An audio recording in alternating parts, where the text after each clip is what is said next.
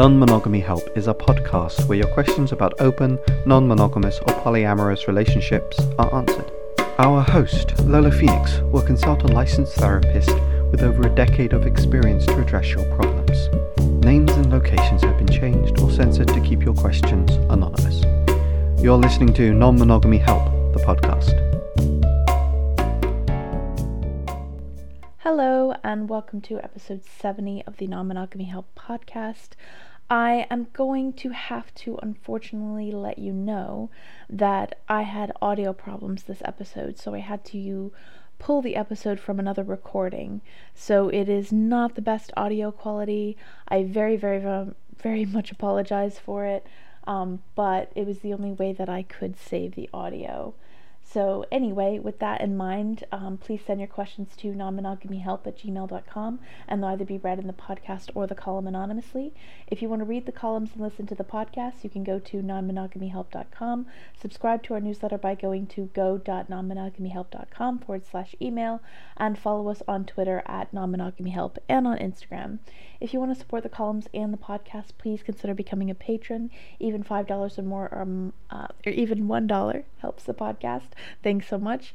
You can do that by going to patreon.com/Lola Phoenix.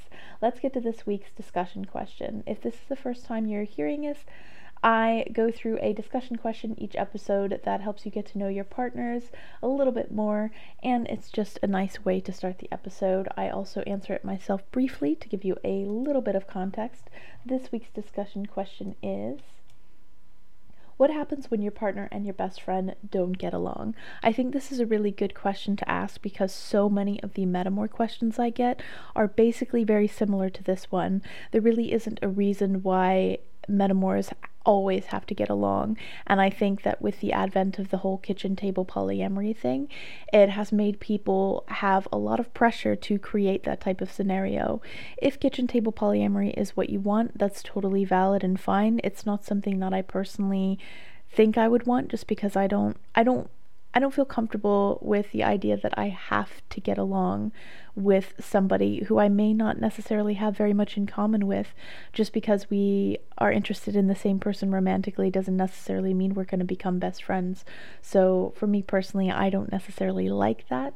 What I would do if my partner and my best friend don't get along, I think I would just make sure that I spent time with them apart and didn't force them into situations where they had to interact too much. I think it's not too much to ask, depending on what happened in between them, for me to expect them to be civil with one another and be adult about things, but I wouldn't necessarily force them into situations where they would be uncomfortable, and I wouldn't feel like I had to do that either way. My best friend and my partner getting along is not the most important thing in the entire world. So yeah, that is this week's discussion question. Let's get to this week's letter.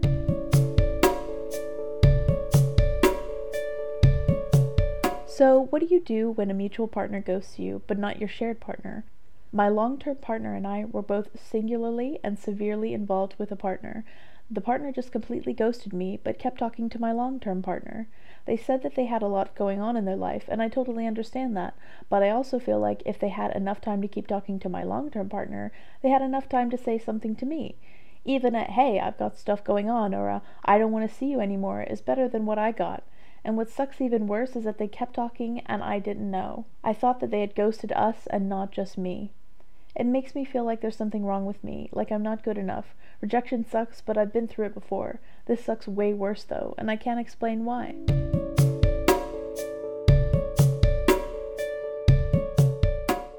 Before we get to this week's answer, I'm just going to quickly plug this episode's sponsor, BetterHelp. Quite often in my columns and podcasts, I encourage people to seek a polyamory-friendly therapist, and for a lot of people, that isn't an option locally or within their budget. And BetterHelp allows you to find therapists online that you can send messages to at any time of the day. They do offer some financial aid. You can get 10% off your first month by using the promo code NonMonogamyHelp or going to betterhelp.com/nonmonogamyhelp. This is this week's answer. Again, super apologies for the horrible audio quality. Next week will be better, I pinky promise. I've already checked to make sure that audio wasn't messed up too. Thank you for listening.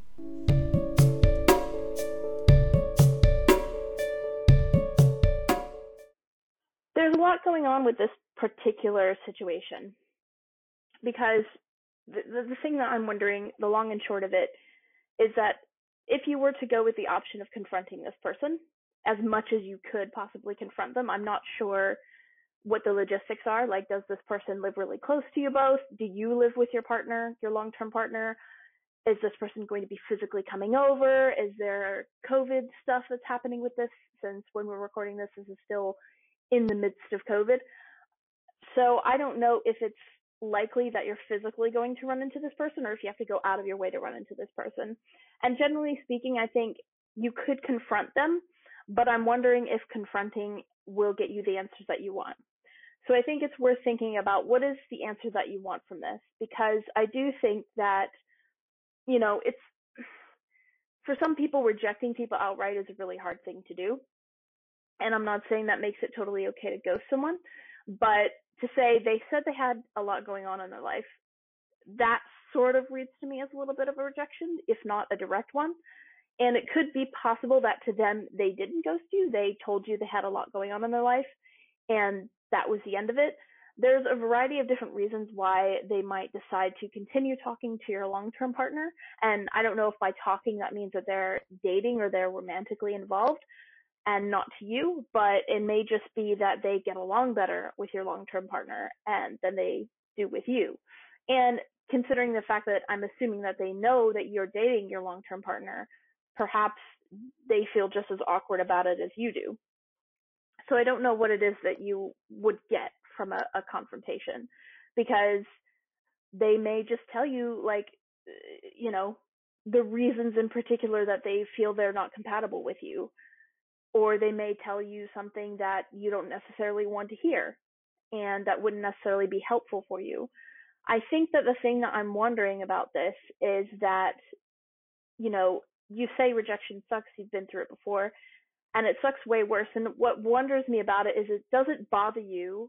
What is their rejection bothering you? Or is it actually that your long-term partner is continuing to engage with them even after knowing, I assume that your long-term partner knows that they ghosted you.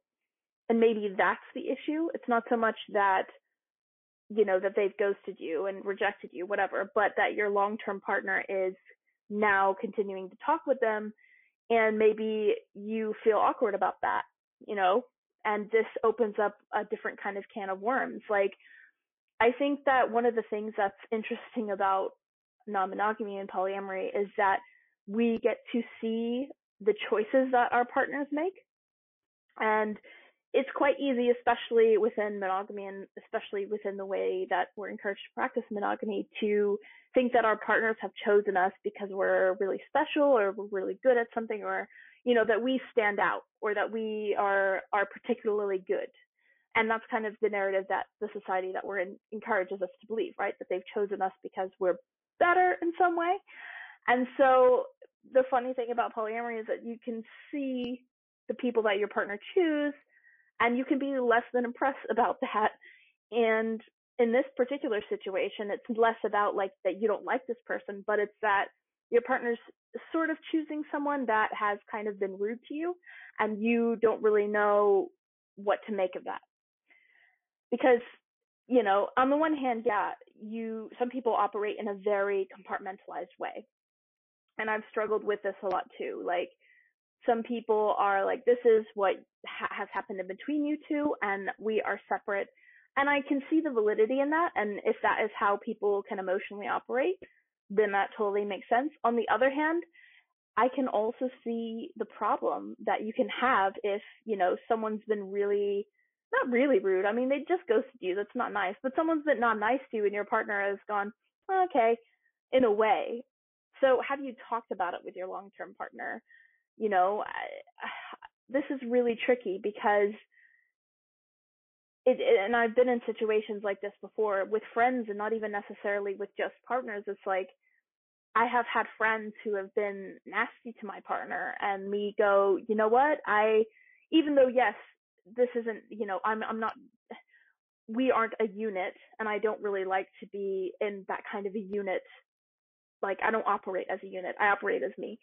It's kind of hard for me to be friends with people who are mean to people that I care about. Like, I can't ignore that or separate that.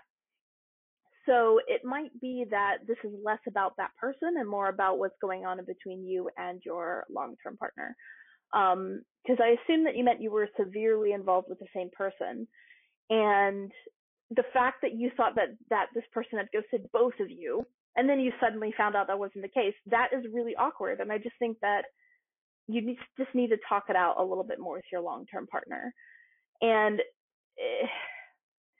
it's really important not to use and I'm sure you know this, but it's really important not to use your long-term partner as a way to get answers from this person. But, just just say, like, this is how I'm feeling. What do you feel about this situation? It could be that your partner feels just as awkward about it. I would really hesitate to encourage your partner to make any decisions about the relationship they have with that person purely based off of the way that they've treated you. Because here's the thing about ghosting. I have done this before in friendships. I'm not necessarily proud of it, but for me personally, I have resorted to what people would call ghosting when I have felt like having a direct confrontation with the person was either not something that I could do at the time, or if I felt like it would not result in anything beneficial. Like, there was someone who I was friends with for ages, and I didn't have, my expectations of them were not really fair, but I didn't know how to have a confrontation. I'm not generally very good at healthy confrontation. I'm very good at unhealthy confrontation. I'm very good at, I can easily, like, get mad at somebody. I can easily, like, if I have to really put my foot down, I'm very fine with doing that. But to be vulnerable and to say, hey, this hurts and this is how I feel, that is really, really hard for me, actually. And so when people ghost, sometimes, I can't speak for every single person, every single situation, but sometimes the reason why they do that is not necessarily because they're trying to hurt you. It might be that they don't know how to do rejection. They don't know how to make it clear. It might be that they thought that they made it clear by telling you that they have a lot going on. And that was clear enough. And maybe you're like, oh, that's not so clear. It's hard for me to say because I don't know if you've sent them a bunch of messages and been like, hey, how are you? And they've just totally ignored it. I mean, generally that is what happens with ghosting, but if you see that they've seen the messages, it's a bit different. But sometimes that's what people do when they can't really have a direct confrontation. And I'm not saying that makes it easier for you or that it feels nice, but it might be worth thinking about that. Like, there are good reasons why they may want to make time in their life for your long-term partner, but not necessarily with you. Maybe they're really intimidated by dating two people who are dating each other, and they feel like, or they want to make a decision instead of dating you both. Like, we could sit here and speculate all sorts of reasons, but I'm saying that I'm not saying sit here on an endless loop of speculation as to why they did it, but I'm saying that it's not to take it personally, that it's probably not necessarily about you personally. And even if it is, if they're not willing to tell you exactly why they've done this or exactly why they're not interested, then there's only so much you can do. But when it comes to how weird you're feeling, I think it sucks worse just because, your partner got accepted and you didn't, and that's really hard. And it's worth talking with your partner about it or seeing a therapist if you have access to a polyamory friendly therapist, talking through that, and just also allowing yourself to be a little bit put out by it. Like, rejection does suck. In general, it's always going to suck. But when somebody gets accepted and you get rejected, like, that sucks. Like, and you're going to feel a way about it. And that's okay. Like, it will, I think, eventually pass, but it might be worth, like, just having a chat with your partner. Like, no expectation of them to do anything in their relationship, but just letting you know that you feel weird about it. And if they plan to bring that person over, then you might all have to, like, acknowledge what's the big elephant in the room of what's happened. And just, laugh about it, address it, and move on. Because I don't necessarily think this is going to be a big deal in the long term. It just feels a little bit weird right now because of the way that it happened. And then the fact that your partner is probably still talking to them, and it feels a bit awkward, and that's okay. So yeah, just to recap, you could confront them depending on your logistical situation, but I don't know is that will be helpful for you. I think you do have to kind of just accept that it maybe not have been a very good rejection, but it clearly is some type of rejection, and it is what it is. And, let go of the assumption that knowing exactly why they've rejected you is going to make you feel better, because I don't think it will.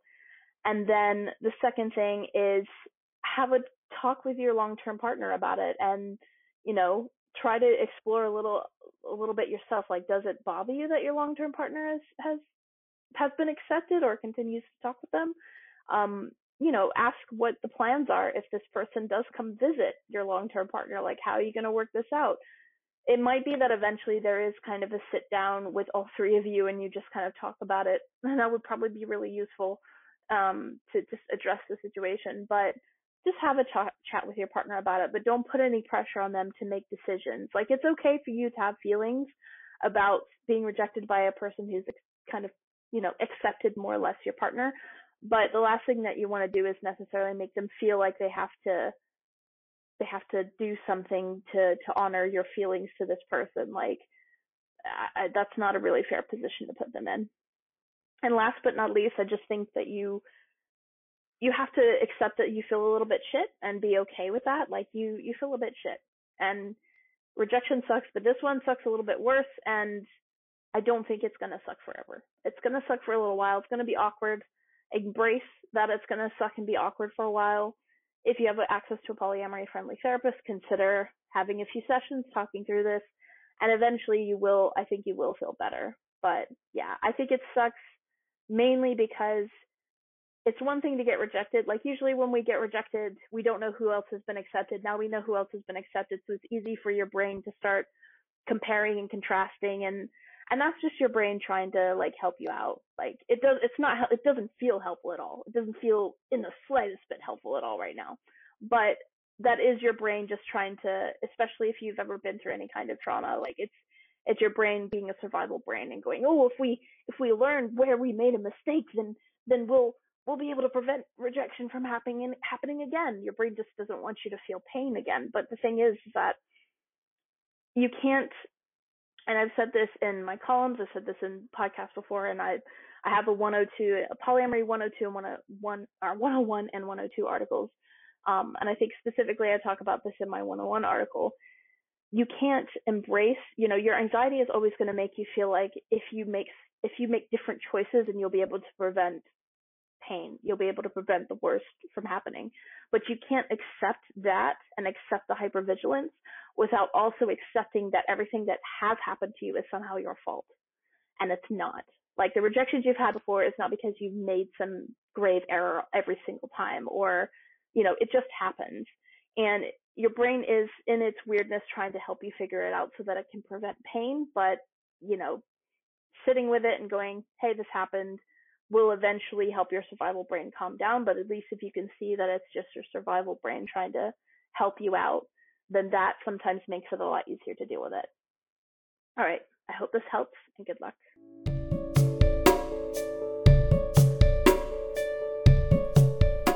Thank you so much for listening to episode 70 of the Non-Monogamy Help podcast.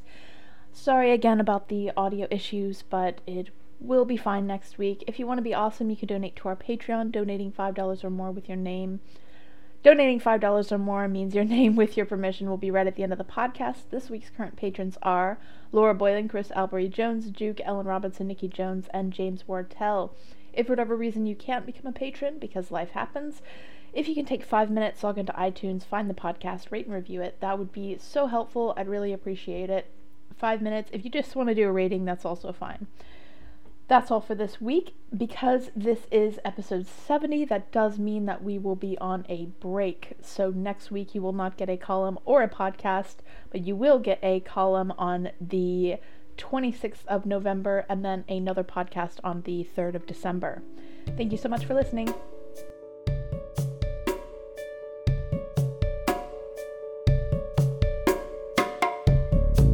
You've been listening to Non-Monogamy Help. Our music has been provided by Chris Albury Jones at albury-jones.com, and our podcast art was made by Dom Young at domduong.com. Thank you again for listening.